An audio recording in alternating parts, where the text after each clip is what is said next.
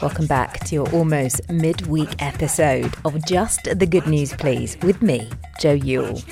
It's Tuesday, the 5th of May, and today we start with some very good news indeed. Reasons to be cheerful, part 3.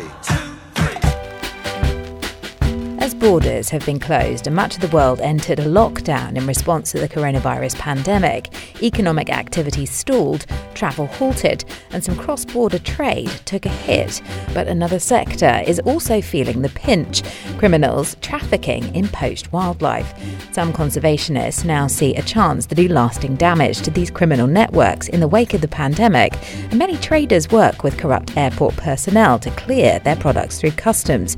But with flights cancelled and diverted and security increased, trusted smuggling routes are no longer guaranteed. Next, and the government has announced that from today an exception to lockdown and social distancing rules will be made for anyone seriously gagging for it. Completion of an online form stating that you're so desperate that you're willing to risk your own health or the health of others will entitle holders to get out there and get a good seeing to. Health Secretary Matt Hancock said the current situation is simply not sustainable. You can't go for 7 weeks without even a sniff of action, he said. He continued, let's not forget sex in this country suffers from already terrible inequality of outcomes. Many single people may not have had their oats for several months, even before this pandemic. I cannot imagine their levels of need right now.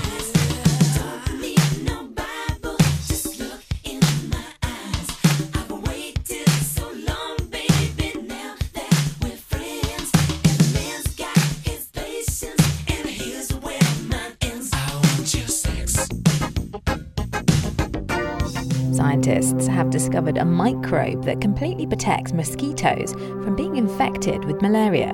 The team in Kenya and the UK say the finding has enormous potential to control the disease.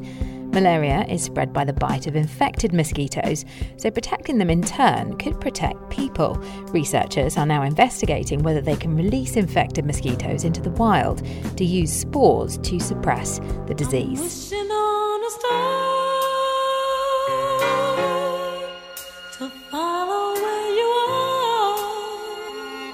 Look up to tonight's sky for a stargazing treat as the Earth passes through the dust left over from Halley's comet. Shooting stars will be quite clear to see if we're lucky. The Eta Aquarid meteor shower is expected to peak later with up to 40 meteors per hour and will be visible into the early hours of tomorrow morning. So if you can pull a Lionel and stay up all night, you won't regret it. It's going to be a once-in-a-lifetime chance as the celestial display is associated with the Halley's comet, officially designated 1P/Halley, and it only orbits the sun every 76 years.